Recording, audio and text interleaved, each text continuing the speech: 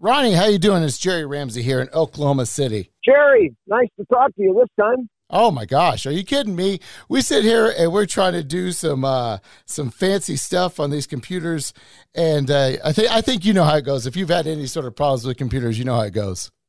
Oh my God, live by technology and die by technology, huh? I appreciate you being so gracious about it. Thank you so much for putting up with this.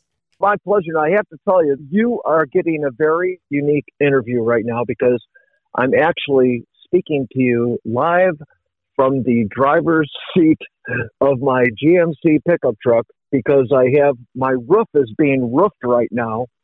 And it sounds like a drum clinic and no one's playing in time. You know what? That's that acid jazz stuff. You know what I mean? Right. Exactly. It's really funny you say that because reading up on you, I mean, you're just an everyday like handyman, 18-wheel driving guy that loved Kansas. And the next thing you know, you're the lead singer. For people that haven't heard it, and I know you probably get sick of telling it, but I mean, just kind of tell us the story about how one day you love Kansas. And next thing you know, you're the lead singer. Yeah, it's still, even after 8.5 years, it's still a surreal story.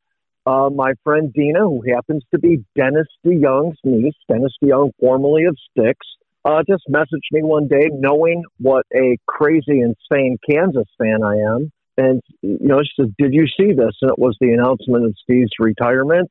And just on a whim, I messaged Rich William on Facebook. And long story short, 5 days later, I found myself the lead singer of Kansas. I read up that I think one of your first performances was actually here in Oklahoma City. Yeah, a city that's close to my heart now. gracious fans there, because my first gig, I didn't know if they were going to welcome me with open arms or, hey, let's get a rope and lynch this guy. No, but no, it was great. It was great. It was a fun gig, and I'm telling you, it's hard to believe that was 8.5 years now. I mean, it really has gone by like the blink of an eye. And Kansas has just been fantastic. It's so much fun, and it really comes down to I really do love the music. And then whenever you talk about, going up there for the first time, and I'm sure you're way past it now, but just, like you said, you love Kansas and you loved their music and what have you. But whenever you get up there and you take the mic for the first time and you're looking around, I mean, did you forget some of the lyrics to some of them, or were you just so focused in that you pretended everybody was in their underwear and you just nailed it? Oh, that guy shouldn't be wearing those. No. No, I had an unfair advantage because all of my cover bands played Kansas songs, and not just Carry On and Point.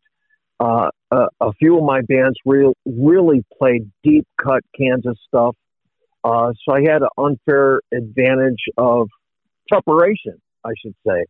And although I will say, it's a little different when you're singing a Kansas song and you're the lead singer of Kansas. There is another element added there. But it's, I know the music so well that it's muscle memory is what it is. And of course, my main concern was not only pleasing the audience, but making sure my bandmates were happy with my performance. No, absolutely. Have you had a chance to talk to some of these other guys that are in legacy bands that are, they're the lead singers, but they're having to sing the classic songs that other guys have played? Obviously, Journey is one of those. I think I saw Foreigner a month back or so. They have another guy that's Kelly. Boy, Kelly kills it. So, I mean, the chops are there. I mean, there's no doubt that you guys have the chops, but there's still like an element that, you're filling in some shoes and you respect it, but still, I mean, you got to hit those notes. Right. And it's, I guess, I've been blessed with the ability to sing a few high notes, but, talking about the, guys in my position, it really is an exclusive club that I belong to with, Arnell, of course, fronting fronting Journey, and Kelly Hansen with Foreigner, Tommy DiCarlo doing Boston. Yeah. And then I think a lot of people forget that Brian Johnson is the second lead singer to AC/DC. Right. You know, yeah. They had so much success with Brian. I think people forget that Bon Scott was the original singer. And of course, unless you're a hardcore AC/DC fan, but it really is a very thin, exclusive club that I belong to, and it's really it's not 1,000,000 to 1, it's 1,000,000,000 to 1 shot. I'm sure those guys were big fans. I'm sure Kelly was a big fan of Foreigner, and Arnell was a big fan of Journey. But I'll really place the bet that I was a bigger fan of Kansas than those guys were of their respective bands. Whenever you get on the road now, you go from driving trucks one day to being, the lead singer of a legacy band. You seem like, I've only talked to you for a couple of minutes. You seem like a down to earth guy or whatever. Has your lifestyle changed? I mean, can you go to AutoZone and just pick up a quart of oil nowadays, or, how are things different for you? Yeah, I think that's a misconception from a lot of people, because when you're outside of the element, of course, when I'm playing a show and there's people there to see Kansas, of course I'm recognized.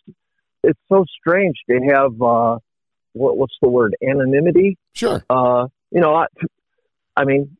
go to the grocery store, and I go to Walmart, or any other restaurant, and no one really knows who I am when I'm outside of the element.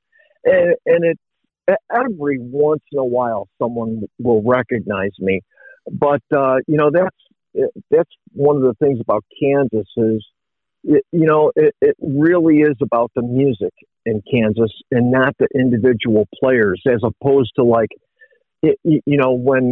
someone in the band is such a visual personality, take Steven Tyler from Aerosmith, or, David Lee Roth, when those guys in their heyday, they couldn't go out in public and not be recognized.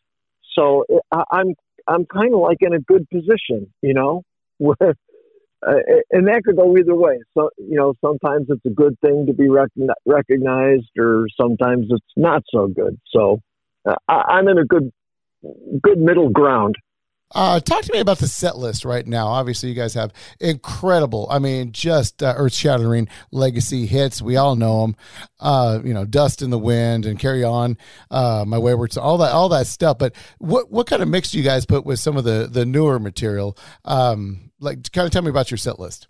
In every set list that we do, we really try to span the entire library of Kansas.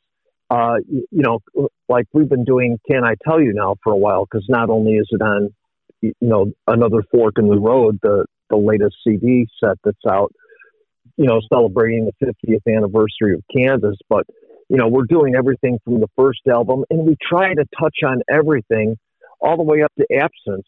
And we're so proud of Absence. And we've been doing Throwing Mountains now, since we got back on the road from the pandemic, and God, we're just so proud of that song and the latest album. We can't not do something from that album and not do something from Prelude, and we really try to hit the entire library. And it's also what I've always said: don't put the duty of making the set list in my hands, because it would be a 5-hour show, because there's just too many.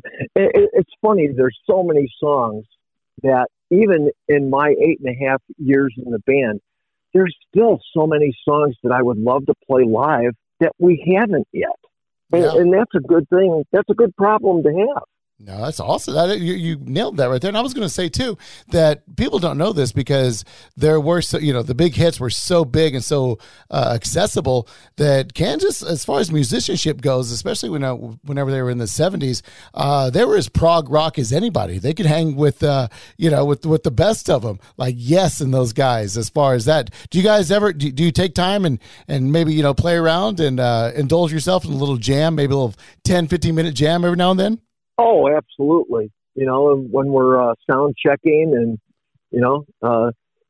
sometimes a little Allman Brothers comes out or, a little Motown comes out every now and then, it's just, it would probably freak people out to see Kansas do like a Motown song now, but, when you're in a band of such well-rounded musicians, your mind wanders and you really, someone will start playing a riff from some song and everybody jumps in, just even if it's only for a minute or two, it's so much fun, but it goes to show the talent of the guys in the band can really play anything.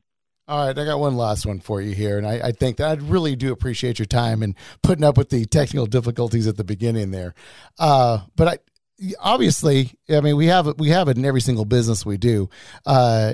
Whenever you became a member of the band and you guys were touring, do you have an OS moment?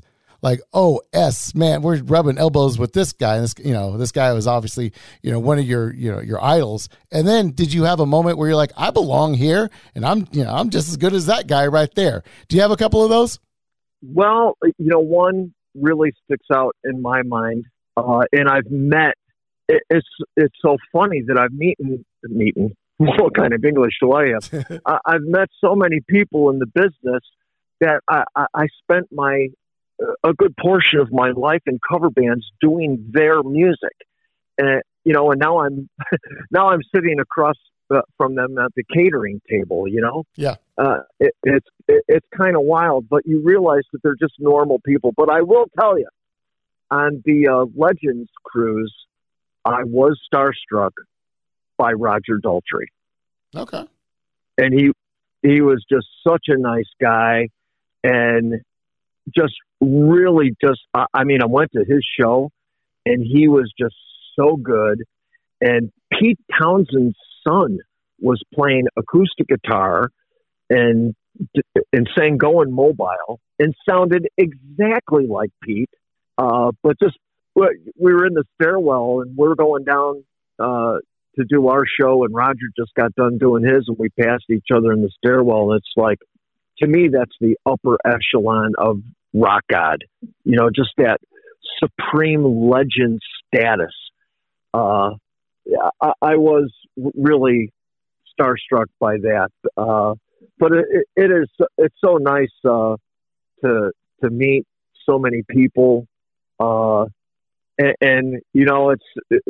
pardon my Wayne and Garth, it's like I'm not worthy. I'm not worthy, Yes. It's really how I feel 90% of the time, because it is surreal to just take a step back and like I said, even after 8.5 years to see where I am and to think of the places that the band has taken me is really surreal. All right. Well, I really do appreciate your time. Thank you so much for being here. Can't wait to see you in Shawnee. It's going to be the Heart of Oklahoma Exposition Center in Shawnee on March 17th. Friday. I am March 17th. Friday, March 17th. Is that St. Patrick's Day? Is it? Oh my gosh. There you go. Green beer. Green beer all night long and enjoy Kansas, right? Right. How can you go wrong? Thank you so much, Ronnie. Appreciate it. Oh, my pleasure. Have a great day. We'll see you March 17th. Yes, sir. Thank you. Carry on.